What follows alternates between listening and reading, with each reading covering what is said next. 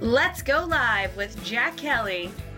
Welcome to the one-of-a-kind LinkedIn Live show that will help you with your job search and advancing your career. We will bring in educated career experts who will share their insights and give you inside tips on how to be successful in your job search. Now let's get into today's show with your host, Jack Kelly. Okay, so welcome to Let's Go Live with Jack Kelly. And today we have a fantastic group of people. And let's just jump into it. Well, before we jump into it, just to let you know, the whole idea behind this series is for compliance, legal, risk, anti-money laundering, related folks, and even people not in the space who want to know the trends, what's happening, particularly what's happening within the whole regulatory space. And secondarily, what does it mean for jobs and opportunities? You know, what areas are going to be hot, which not so hot, which is cold. So this way you can kind of figure out the direction of your career. So with that, let's just jump right into it. And Jeff, maybe you could introduce yourself, and then Chris, and then Anna. Great. Thanks, Jack and Eric. Thanks for having me here. It's a pleasure to be here with Anna and Chris as well. My name is Jeff Martino. I'm a partner at Baker Hostetler. I'm in the antitrust and white collar practice groups. I'm based out of New York and San Francisco, although I'm sitting in Westport, Connecticut today. Prior to joining Baker in 2019, I was with the Department of Justice for nearly 20 years in a couple different roles, senior leadership roles that included at the Antitrust Division. I was chief of the New York office of the Antitrust Division for 5 years. I was also in the U.S. Attorney's Office in Arizona for a couple years as the chief of the Public Integrity and Financial Crimes Unit down in Tucson, Arizona. And so what I'm going to bring here today is talk a bit about what's going on in antitrust and also just what, and maybe the effects on the labor markets. But again, thanks for having me, Jack. Oh, our pleasure. Thanks. How about yourself, Chris? Thanks, Jack, and glad to be participating with such an esteemed panel. So Chris Hatner here. I've been in the cyber arena, gosh, I'm going to date myself, Jack, since the early 90s when I was a... So you started when you were 12, kind of. Yeah, exactly. Thank you. As a early undergrad student focused on potential career in law enforcement, I decided to switch gears when a crazy professor sat me down. He said, Chris, the bad guys are going to go from robbing banks with guns to executing complex code over computer networks. And this is back at John Jay College Criminal Justice in the early 90s. And that transitioned me into more of a tech-oriented career. Held several leadership positions ranging from global CISO at GE Capital, which is where Eric and I worked very closely together. I was a practice leader at Ernst & Young through their cyber risk management practice based in Midtown, New York. I spent the last 4 years and change with the U.S. Securities Exchange Commission as the senior cybersecurity advisor to both Chair White and Chairman Clayton, and worked very closely with the Financial Banking Information Infrastructure Committee as a senior member through the U.S. Treasury on matters of cyber resilience in the financial markets. Now back in the private sector, I work on a range of opportunities in the boardroom community through the National Association of Corporate Directors. I do hold a board seat. I serve as a senior advisor across a number of companies, and happy to talk about all things cyber, its intersection with the economic activity, and certainly a view on compliance and where there's opportunities to grab some we'll call it future career opportunities for the members here. So awesome. Good to see you all. Thanks. How about yourself, Anna? Well, first of all, thank you for having me. And I'm thrilled to be here with Eric, Jack, and Chris, and Jeff. So my background's in change management and organization development. I've specializing in organizational change, diversity and inclusion, leadership development, and talent management. And I've written, trained, taught, and consulted in these areas.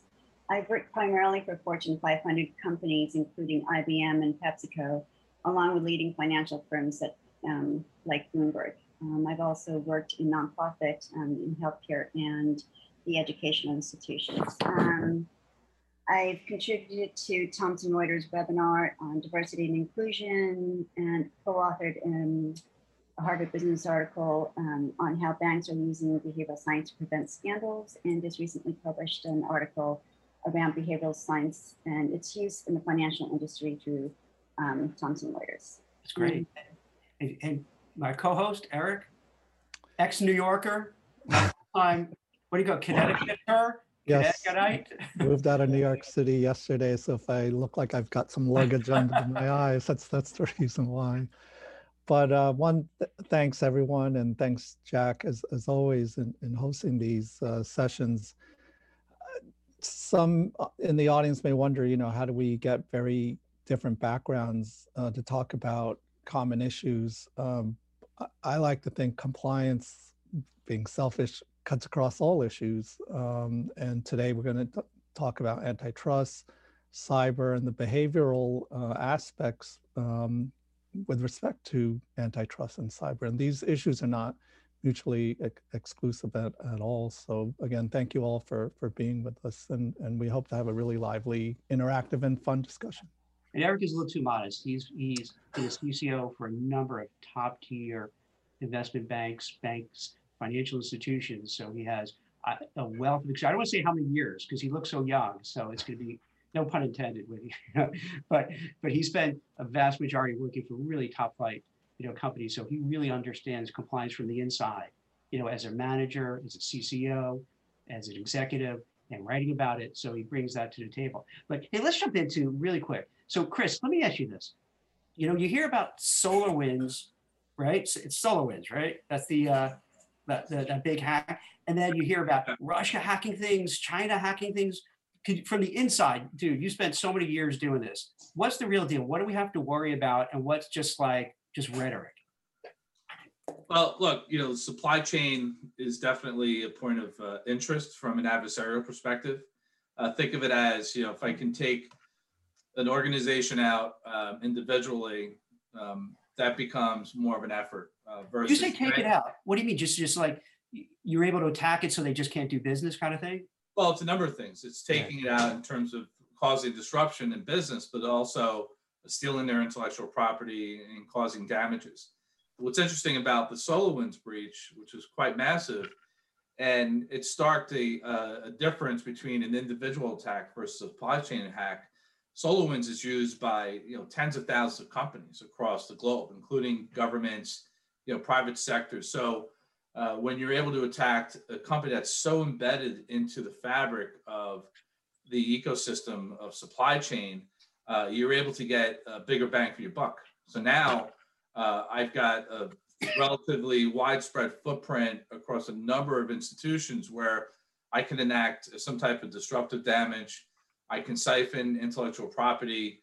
I could potentially cause confusion.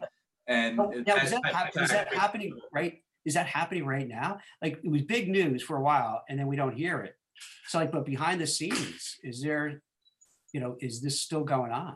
That they're taking. So it's been ongoing for many years. I mean, the more sophisticated attackers recognize this and are increasingly devoting attention and resourcing targeting the supply chain or third-party service providers, where you get again bigger bang for the buck. And companies that are down the chain in terms of suppliers allow them to compromise a multitude of institutions at once. And look, the damages from cybercrime, according to the World Economic Forum for 2021, is projected to reach $6 trillion in losses. So these are real dollars and cents. This is a lucrative business for both state actors, criminal organizations, the lone wolf. And I wouldn't discount the insiders that have trusted access to your sensitive resources in the company. Do you need to be a hardcore tech person to get in this space, or are there people who aren't they didn't go for IT degrees or mechanical engineering or what have you? Yeah, I mean, from a career perspective, look, my career started in I was light tech. I wasn't a heavy tech or a computer science major, but I was more interested in a trajectory to law enforcement. And then I forced myself in my early 20s to develop some technical skills. But there are other individuals within the cybersecurity ecosystem that lean more towards a governance, risk management, compliance angle that provide that regulatory expertise to ensure that you have appropriate protections and you understand the implications of not having the right level of defenses and controls.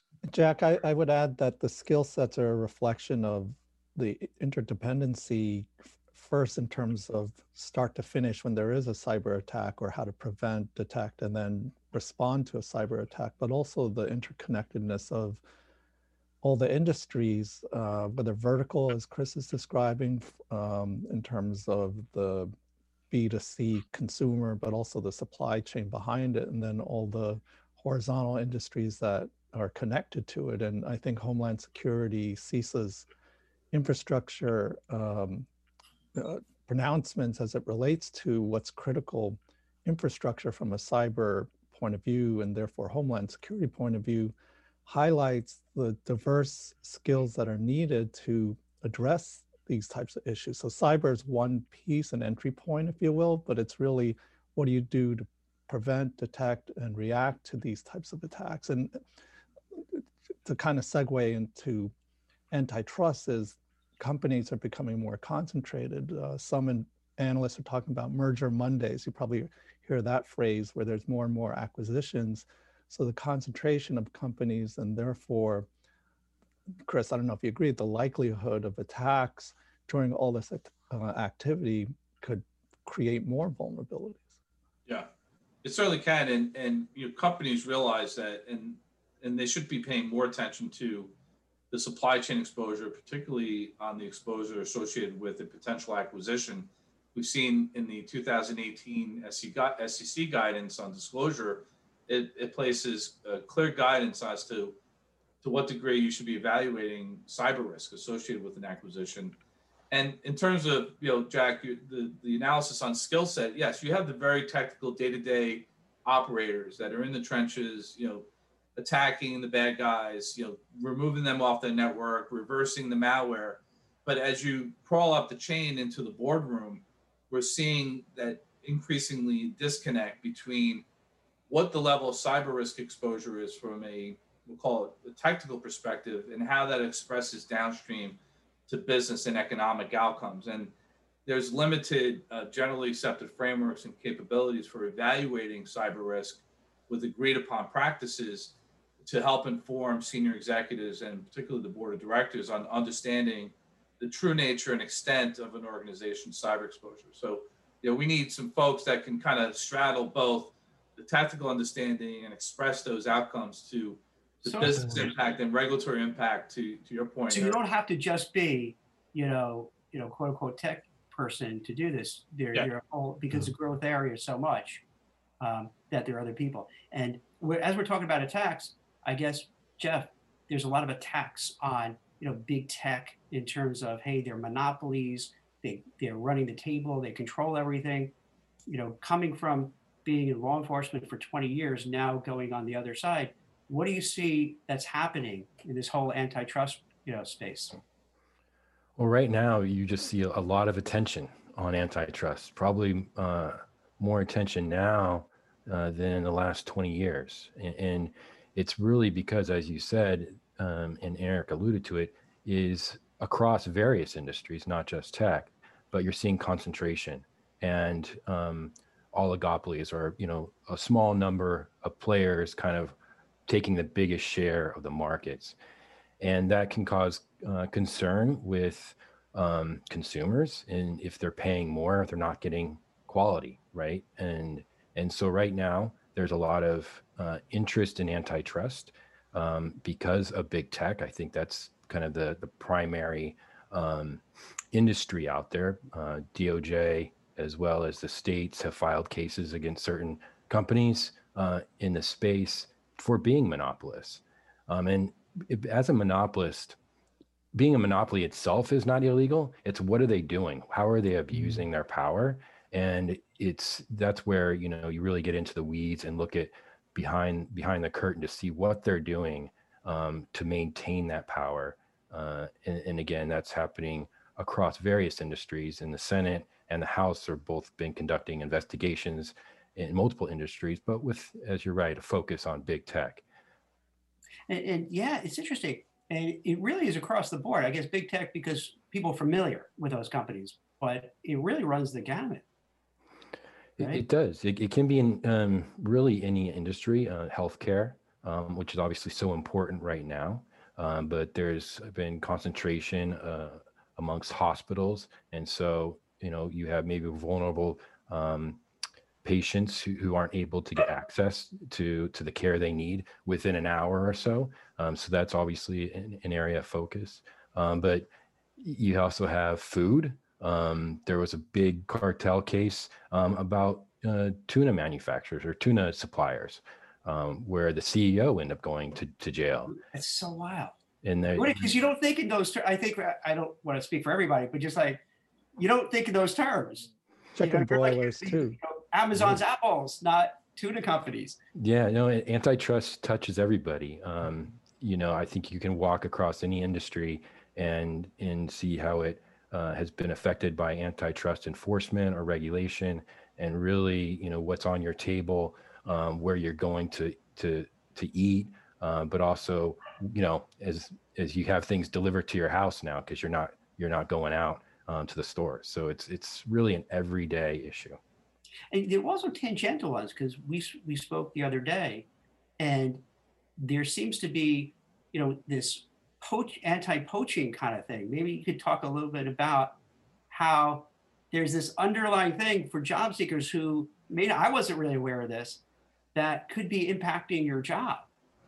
Yeah, so it's always been illegal for companies who compete for labor to agree not to solicit each other's employees. There was actually a big tech case in California. The Department of Justice brought that civilly, so no one was going to jail.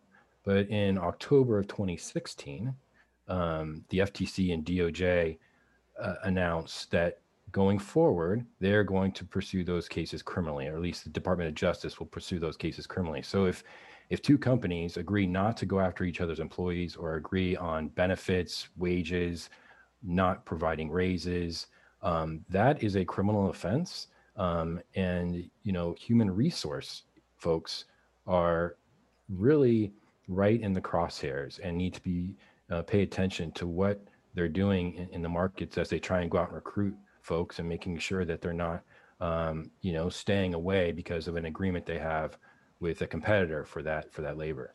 So is that a type of collusion, just like price fixing or bid rigging? In this case, it's human labor and compensation? Yeah, the wage aspect is just like a price fixing case, right? Yeah. You're agreeing on wages or not to increase wages. The non-solicitation or no poaching of employees, that's almost like allocating customers. You keep your customers, I'll take mine, and you just stay away from each other. Yeah. How pervasive is it? Well, that's to be determined. I think there's ongoing investigations by the Department of Justice that they've been looking at these for several years, and they've said there's dozens and dozens of investigations into this area. And we've recently seen two prosecutions in the healthcare space by the Department of Justice. So it's you see it in tech, you see it in healthcare. I'm sure it may be in financial services as well. So it can be just like antitrust. It can be in any industry. And this opens up so many doors, because, as you can imagine, during the pandemic, this is coming from the perspective of a recruiter, is that 80 million Americans filed for unemployment since the pandemic started. It's been just brutal. And we hear about people getting ghosted, you're not getting feedback, but this is another wrinkle. So it could be possible that you're going and interviewing, you're not getting that job, not because you're not awesome and well qualified, it's because they have an agreement with another company that they're not going to hire you. So yeah, that's what it boils down to, right? Yeah, of all the obstacles you're facing, that's probably one you didn't think about, but certainly it's one that, especially if you're in a field where, it could be really anything. It could be anything that license where you need licensing, any specialty that you have, there's a tight network of companies that those are really your only options because of the specialty that you've built up. It's possible that this could be going on, and it's something that's certainly will be an obstacle to getting in the door. The irony also is when people leave to go from one company or another, the employee usually has to sign some type of agreement or commitment saying that they won't poach their former employer to bring them over, or companies would sue the other company when there is poaching. And here we are with companies talking to each other saying, from a reciprocity point of view, I won't poach if you won't poach. And that becomes just insular. Yeah, and you're seeing states be pretty active on those agreements with employees, those non-competes. California prohibits them. DC is coming out with legislation that will certainly prohibit them, as well as we're considering this, provide, any company operating DC will have to tell all of its employees that they can't do that. So there's a notification provision that's being contemplated. So, and certainly President Biden, this has always been an issue for him. And this is the reason why DOJ took this stance, essentially, is that the White House was looking for, how do we protect labor back in late 2016 or in summer of 2016. And this was FTC and DOJ's response to that White House request. Wow. Anna, this goes right into your wheelhouse for kind of corporate governance, what happens, behind the scenes. And this week is probably a field day for you with what was going on with Goldman Sachs and Citigroup. And maybe you want to tell people about some of the things they were doing that kind of resonate with you in terms of what could have been bad situations or really bad PR, but it looks like they're trying to make some inroads to be more, these big banks being more empathetic to their employees. Oh, thank you. There definitely seems to be a change in the climate in regards to employee engagement, looking at an employee more than just as a worker, but as a whole person. That's becoming more of a trend. And so I think what we're seeing in regards to Goldman Sachs, or even with Jane Fraser, who's the Citigroup chief executive, there is an effort to address the concerns of employees. So for example, since the pandemic, there's definitely, with the remote work, there's definitely been a blurring of work life and home life. And thus, what Jane Fraser has done, basically, she has called for a reset of the way the bank is looking at how work is being done. And so, for example, she has declared a reset day to be on May 28th for employees, where it's a free day for everyone. And she's also initiated Zoom-free Fridays, so that there could be more of a balance. And she also is designating a hybrid situation whereby at least 3 days will be spent in the office. So, if you think about some of the workplace policies in terms of flexible arrangements, which were harked back in the 70s, telecommuting, for example, was always talked about and was definitely a need for a lot of employees for companies to pursue. It didn't gain as much momentum, but obviously that's changed given COVID and so forth. And we've seen a number of companies, especially within the financial industry, who were able to seamlessly transition into a more of a remote environment. But it's taking this, I guess,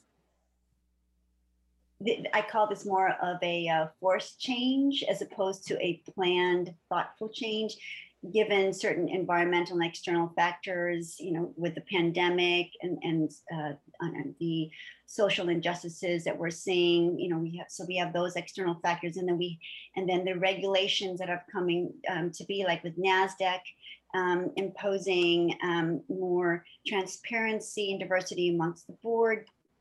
So we're getting it from different factions and also internally. Most recently, I was speaking to a number of NYU students in an organizational communication course, and to see, and this is our new entrance into the workforce, there is such a sensitivity and awareness of inclusion, period. So, and when I use that word, I'm really looking at employees who feel and perceive the level. It's speaking about employee perception of the level of commitment that a firm has towards creating an environment of inclusion outside of looking at pure numbers, for example, in terms of representation. So representation is just one part of it, but to move from those types of numbers into creating an organizational climate and culture where everyone feels that their unique contribution and perspective is embraced and valued, that's what's happening now. And I think because of the external factors, internal pressures, external pressures, I think firms are really feeling the need to address some of these very difficult situations. Jack, this is why I use the Drucker phrase that was, where is culture eats strategy for breakfast. I changed it to culture meets strategy over breakfast, because now there's a convergence of the two. Employees are much more empowered and much more vocal, and that's got to fit into being part of the strategy. So Goldman, I think, is a very good example, because 100-hour a week, but also billions of dollars made in a very volatile year from COVID. What's right, what's wrong. So you need to look at both the strategic direction of the firm, but also the people involved in executing that strategy. That's the culture. Eric, can I ask you this two parts? And this would be for everybody. So, the story Eric is referring to is that, Goldman had a group of young analysts, young bankers who happened to probably make, about under 100 grand and 40, 50, 60,000 bonus, working 100-hour week. And they aired their grievance on social media, and quickly Goldman tried to do damage control, say, hey, we'll give you Saturdays off, which is kind of, I don't know how to respond to that. You would think they would do a little more, because even that message, we'll give Saturdays off, doesn't really make it sound like we're really doing something. So what do you think collectively, where everybody's been in their respective fields for a long time, is this going to stick where companies are going to be more caring about the mental health, the well-being of their employees, champion social causes that their workers want? Or is this kind of just one snapshot in time and then it's going to go back to the way it was? What do you all think? Ladies first. Thank you, Eric. That is a question that I grapple with. Oh, see, I thought you'd be confident. Yes, I was surprised. I was waiting for you to be like resounding, absolutely. Well, I'm approaching this very from the perspective of change in general, because you're talking about a convergence of almost mind, body, and spirit, if you will. There's one side whereby there are certain mandates that firms need to follow. Then there is the actual belief that inclusion is positive. So I think, or the mindset. So there's a couple of push-pull tensions here. Mm-hmm. Things, for example, firms that, like FaceTime, was always, for the longest of times, was a practice or belief, if you will, that was very much entrenched in a number of companies, right? You have to be there so many hours, otherwise I don't really know if you're working and whatnot. So I think that you've got long-held beliefs and practices that you're contending with, and versus the pull of we need change. But so while you have these factors that are pulling you to change, it's a resistance factor, right? Do you believe it? Do you want to do it? And so forth. So what's going to happen, I think it's going to be a challenge and very important for firms to be able to decrease the dissonance between mindset and philosophy, which is vis-a-vis leadership. This is where leadership plays such an important role, to be able to think long-term and to believe and engage all stakeholders so that there's an ethical and responsible way to respond and to act in this world. So versus the actual practices. And so if there's a dissonance or an incongruity between the two, that's going to create a lot of question. Not to mention creating psychological safety within companies. That's huge in order for inclusion and for culture to make a long-lasting change. Traditionally, organizational change and change cultures and such, 70% of large-scale change efforts have failed because of the lack of sustainability. Can I pose a question to see? I'm curious. Maybe this sounds tone deaf or politically incorrect. Jeff, I'd imagine in your career, and Chris, in your career, Eric, your career, you guys probably work crazy hours. And in a way, is it a trade-off to succeed? You know, like we see the 100-hour work week and we're like, oh, that's horrible, that's terrible. But those young bankers who are making, let's say, 150,000 and they're 22, 23, 24 years old, could end up making millions of dollars down the road. So some of these things is kind of, is it okay to say, hey, I'm going to put in lots of hours, give up my life, defer gratification, immediate gratification for long-term success? I mean, is that a thing too? Like Chris, I'm sure you put in tons of hours to get to where you are. You're not going to be, at the level you were at the SEC without working hard. Same thing for you, Jeff, right? As a partner at a firm, you're probably going to be working around the clock. I'm probably the wrong person to ask, given that cyber never sleeps, and So you are working a lot of hours, right? It's like, yeah, I mean, even as a junior analyst back in we'll call it the late '90s, 2000, when I was hands on keyboard, maintaining the lights, keeping the enterprise secure. I mean, I'd receive calls at 1, 2 in the morning. Hey, we have an outage. We have an issue.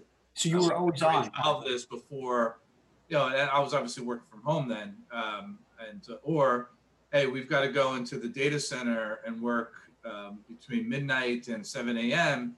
to perform all of our change requests so that the business can continue to operate. So there's a degree of, at least within the cybersecurity industry, yes, you've got to realize the forces working against you in terms of the balance between the demand and the supply of resources. But cybersecurity is an area that you're constantly working. And in terms of the multi-million-dollar payout, probably not a great analogy within cybersecurity as compared to an investment banker, where you're more on the buy side. You're informing tens of millions of dollars in M&A activity, but at the end of the day, it's a personal introspective decision that you have to make. Are you willing to take this on and go at it? Right. Like Jeff, I imagine the hours you put in, or are probably going to put in right now as a partner of a law firm, has to be enormous. And I'm not saying it's a bad thing, but this is kind of the interesting thing. Is like, isn't it? Everyone has kind of that choice what to do. Yeah, it is a choice, and certainly how you get paid as a lawyer is you bill hours, right? And so the more you bill, the more you get paid. That's the name of the game at most places. But you've got to have perspective on what's important in your life, right, and balance that with work. And that's, for me, family is very important. And I think it's difficult in these times where you can be on Zoom all day long. You don't have to travel, so you can be with clients that much more. You can do that much more marketing because there's no real downtime. But then you also are making lunches, making breakfast, and those are things I love to do. So and I would take time out of my day to make sure that I focus on that, and then also have personal time for me that I do my own thing. I play soccer, so on Sunday mornings, everybody knows Dad's out on the field, for 2 hours, and then I come back and I work, and then I play with the kids, and I make dinner when it was my turn. Sometimes, mostly, I'm washing dishes. But I think it is a choice, and it's important, even as somebody entering into the labor force, coming out of college. Just know what you're getting into. Go in eyes wide open. Talk to people who are very successful. Coming into the law firm that I'm at, I was very impressed with the leadership and how they place value on work-life balance. And that's why I chose the firm that I did. So it's important. Yeah. Let me ask you a hypothetical question. Oh, I'm sorry. Go ahead, Eric. I was just going to say, you have to love what you're doing, whether it's work or life. And hopefully it's life over work. And it took me, decades to figure that out, and decades of my wife reminding me. But the other thing too, just going back to Goldman, is bankers are very privileged. They make a lot of money, and 150,000 doesn't sound like a lot to some, but that's a lifetime for many people. Well, some people are struggling, as we speak. So I think it is context, it is perspective. It shouldn't solely be about money. You have to enjoy living, you have to make a living, but if you don't have that balance, whatever degree it may be, then is it really worth it? And then the CEOs, they make millions, hundreds of millions and billions, which is a whole nother topic in and of itself. But this is where, going back to the main topic, antitrust and cyber, there are risks out there that people need to be focused, energized, enjoying what they're doing with the right balance. See, so interesting. I think you hit right on the head. So that's like what I tell my kids, because you want to find that intersection of something that you're happy, you like doing, and you have the skills to do it. Because if you do, then it's not work. Best case, it's kind of fun because you enjoy doing it. Like I could tell Eric, you enjoyed being a CCO. And so if you're working long hours and all that, it probably isn't as bad as somebody else who's like outside in 100 degrees working on the highway doing construction that's just miserable doing it, but they have to pay the bill. So it's if you like what you do and you're good at it, right, and you make money at it, that's like the perfect thing, And Anna, I want to see, this is also, I think, what you were alluding to before, you were talking about. I've noticed, and I'm curious about what you guys see as well, is that with my kids who are Gen Zs, and there are a lot of young people in my office, they have a very different perspective of work-life balance than a Gen X or baby boomer. And they want definitely, it seems, I think this is what you were talking about too, they want that balance to have a life, but have a career. And they want, and also they want companies that share their social issues, their political issues. Ethical. I think, right? Yeah, and if I could just jump in for a second. I think all the points that you have made is so important. I think also I would just add that self-awareness and considering the stage in your career are two other considerations in addition. But I would agree, Jack, that at least from speaking to college students and graduate students today, and even the last several years, there's definitely more of a call for like social responsibility and awareness, and then finding firms that share those same values. Because I think, and if you think about traditionally in terms of looking for jobs and so forth, there's been a push, depending if it's demand versus supply in terms of the labor market, but folks who are looking for a job feel that they have to take whatever position is out there and almost sell their souls, and sometimes don't consider that it's an interview process of both, right? Not only are you selling yourself as a candidate, but also identifying a firm that shares same values and philosophies and balance. And I think what I'm seeing now is there's a turn, if you will, of students and young entrants coming now who are saying, no, I'm going to interview the company and to ensure that they have the same philosophies as I do. And more importantly, is looking at those practices too. One student asked me, is there a way for us to know what the culture is like, or if there is a transgression that's done, how do we know if the company is going to do something about it? I mean, these are some hard questions that students are young entrants are looking at now. So I think there's definitely a change. So where it's much more mindful and intentional in terms of the job search from a job seeker perspective. Now what happens, Anna? Like Chris, Jeff, Eric, in your respective fields, cybersecurity, law, investment banking, compliance, those are like lots of hour jobs. I mean, do you think the culture could change where it would offer everything that Anna's talking about, or it's so entrenched that it's going to be a hard battle? Again, I'm probably the wrong person to ask, but there's again, supply and demand imbalance between cyber from a resource pool perspective. Globally, there are. When you say that, do you mean that there's not enough people to hire? Is that? Yeah. So it's a systemic issue. So it's a combination of the preponderance and intensity of attacks on organizations, the investments that the board and the Enterprise Risk Management Committee has approved and applied to that, and the level of resources that we have access to.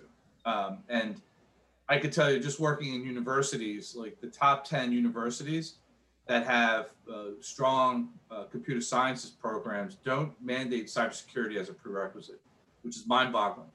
So we're not producing enough talent in the university system. The boards and the C-suite's not approving the headcount. Why is it that? Why is it? Because it would seem so rational to do that. I think the students are they're more lean towards creativity. Okay, that makes sense. Mobile app platforms. Crypto's now a growing space, but again, it's one of those areas that it also depends on the type of role, right? You may decide, hey, I'm happy with $100,000 to $200,000 a year, and I know I have a fixed set of responsibilities, and this is what I'm gonna do day in and day out. And if you're not interested in advancing and progressing, that means that you're likely not going to tack on another 10 to 20 hours a week. So it really it's depending on your personal lifestyle decisions and your desire to project your career forward. But again, cyber is one of those areas, particularly if you're in the trenches on the operational side, it becomes very challenging to limit the amount of hours that you're going to commit to the job. So in a way, because of that imbalance, it seems like if you have people who want to get a work-life balance, whatever, companies might have to bend over backwards to say, yeah, if you have the skills and background, you want to do it, come aboard. Is that? Yeah, retention's a big problem. I mean, I have many colleagues that are chief information security officers, and there's this constant challenge of burning out the junior to mid-level staff. There's compensation challenges as well. It's not unusual for even like a senior executive, let's call it a chief information security officer, to move from company to company over a 5-year span, let's say 3 companies, and their compensation jumps by 50 percentage points. So, we're all kind of clamoring for that same shallow pool of talent. So you've got to get creative. I think you've got to have cultural dynamics. There needs to be an ethical pull. There needs to be a social component there. I'm a former city grouper, so I'm keen on maybe retracting a bit on Zoom calls on Fridays, maybe half a day Fridays. Like when I was working at City back in the early 2000s, I recall half day Fridays and during the summer, and we'd work from home. I had a couple of folks that lived down the Jersey Shore. We dial in, we do our work to noon, 1 o'clock, and everyone kind of log off and enjoy the weekend. So you've got to get creative in terms of creating that stickiness. Jeff, did you see that in the government and also in the private sector, in the law field? No. Where they're kind of embracing these new.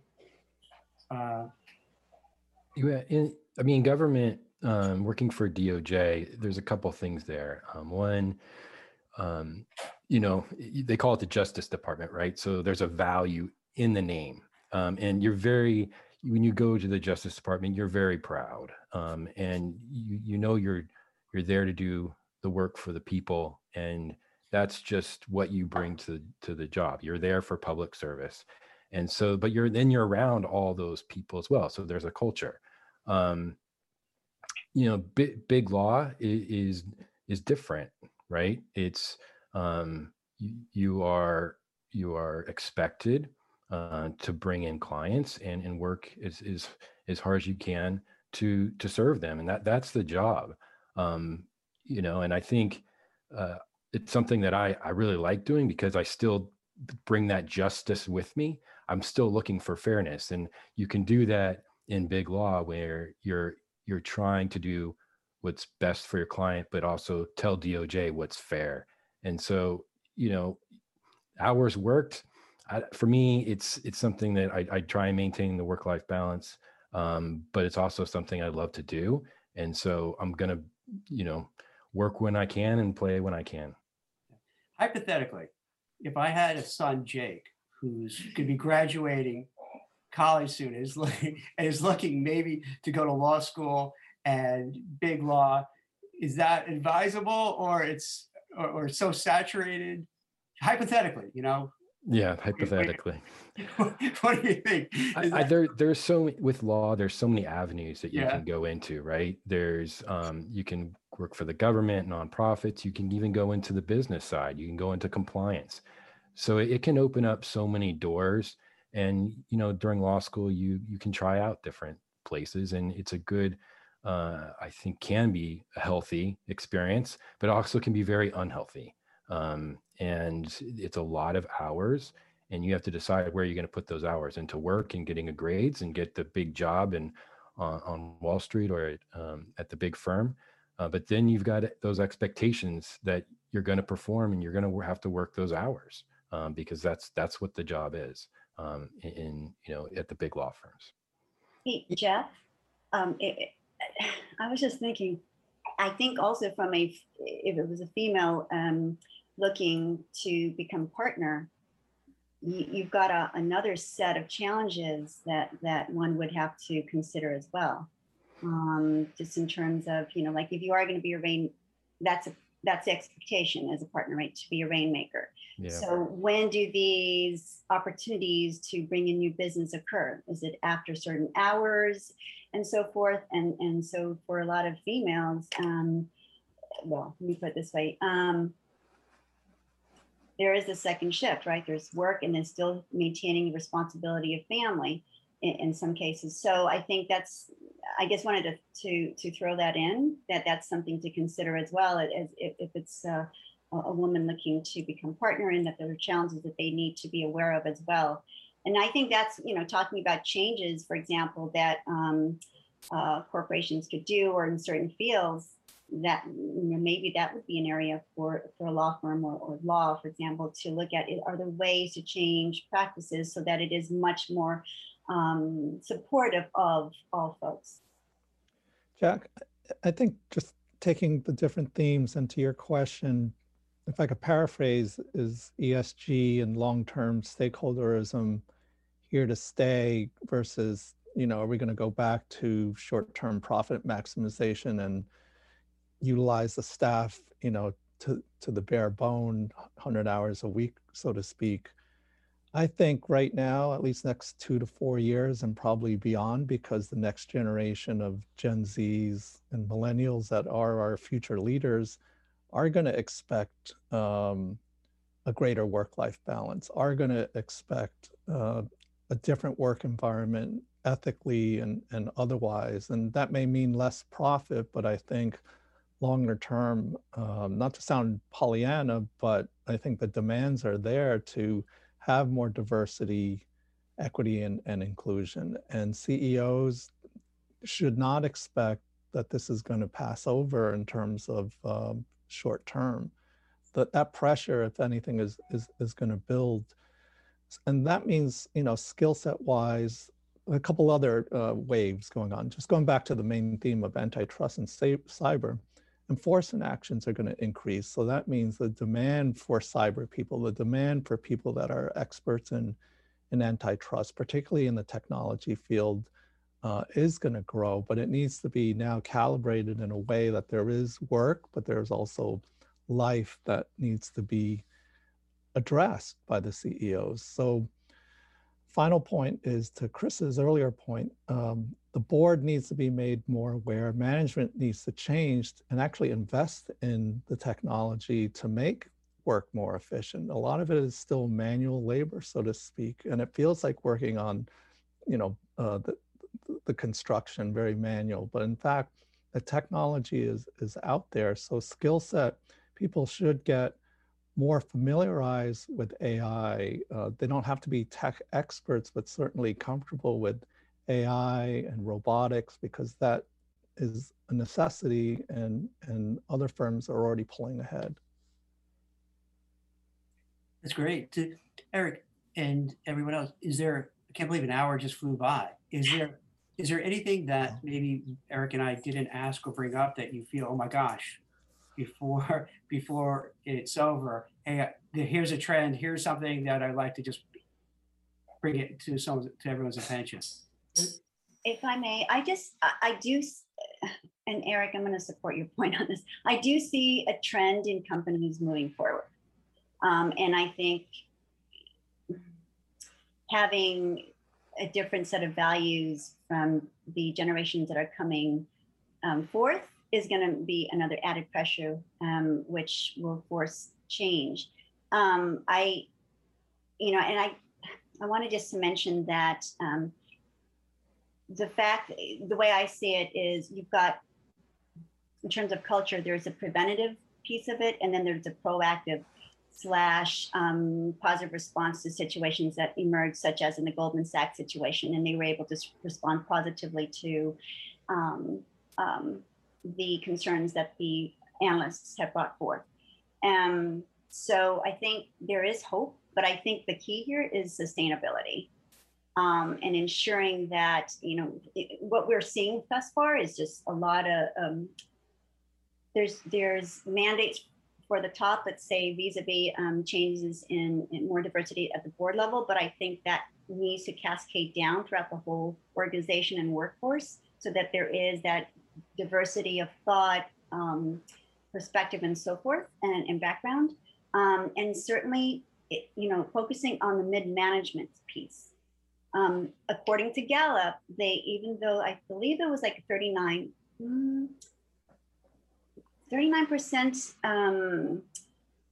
employee engagement as of 2020. I believe that was the number. However, yes, it was 39% in January 2020. However, for the group that was most disengaged was mid-management. So I think where there could be a lot of room for improvement. It's not permeating down in terms of the culture. So the top says all the right things, but the middle, it's business as usual. So. Yes, and we need the training and the support to make this change happen. I've seen that hands-on. Yep. Yeah, and I'll continue with the diversity and inclusion and how we're seeing change there, real change, because companies are asking for law firms to bring forth diverse teams, and it's essential for me to work with and have solid team members who are diverse. So we're bringing different perspectives so we can really, and our clients are most often major, Fortune 100 companies. And so if I'm seeing that and I'm developing teams with that eye, I think, that is the longer view. And I'm glad to be part of it. Chris? Yeah, say one point just to kind of bring home the concept of compliance to cyber, particularly as we see the new administration spinning up. We're going to see heightened expectations from a privacy perspective, particularly as Vice President Kamala Harris, coming from California, being the Attorney General, will spearhead efforts that align with the California Privacy Rights Act. We're seeing within the Senate leadership anticipate greater collaboration with the House on cyber, more of a unified front by the Democrats to spur a series of bills around cybersecurity, incident reporting, consumer privacy. Senators Sherrod Brown and Pat Tooney have agreed to furthering technology concerns in the Senate Banking Committee. Senator Reid just this week has released or reintroduced a bipartisan bill that will require companies to tell investors whether or not they have a board member with cyber expertise. So it could be a naming and shaming activity. The Solarium Commission had issued the recommendation to extend or amend Sarbanes-Oxley Act of 2002 to mandate certain accountability at the corporate level, including certain cybersecurity disclosures by publicly traded companies. And then recently, the New York Department of Financial Services issued a framework by which the insurance industry should be thinking about how do they size cyber insurance in terms of the expression of loss estimates and ensuring that their portfolios are sound. So expect more heightened activity in the cyber and regulatory arena.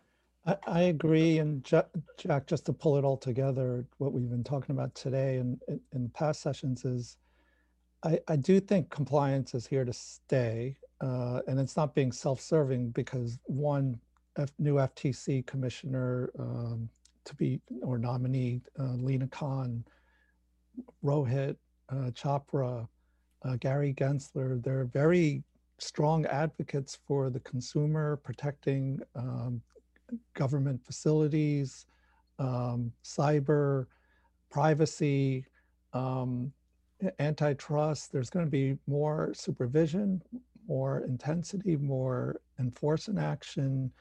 And so there are going to be competing pressures in terms of work-life balance, but that's counteracted by the long-term aspect of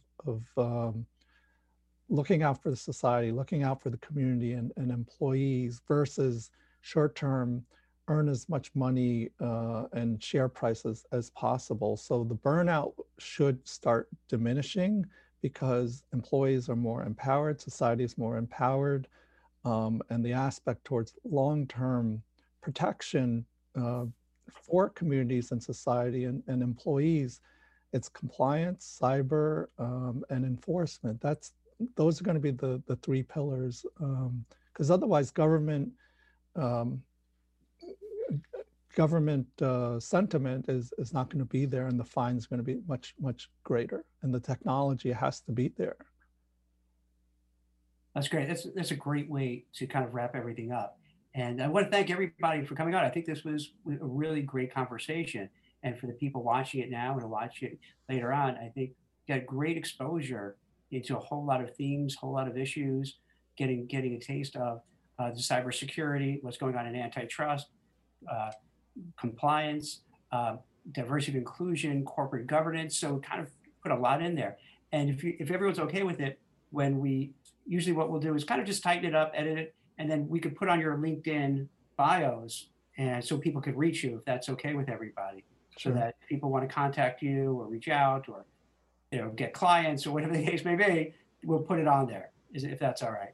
And then we'll share it with you once we have that. So thank you, everybody. This was really great. I think this is a really great conversation. I think people are going to learn a whole lot, and that's the goal. And give them some ideas about what areas are growing and where they can maybe pivot their jobs, in their career towards. So thank you very much. I really appreciate it, guys. Thank you. Thanks. Thank you. Okay. Bye. Take care. Bye-bye. All right, bye. Hope you enjoyed this episode of the WeCruiter podcast. If you want to check out other great content from WeCruiter, make sure to visit us at wecruiter.io. That's WECRUITR.io. We offer tons of great resources for job seekers and professionals, so make sure to check us out today.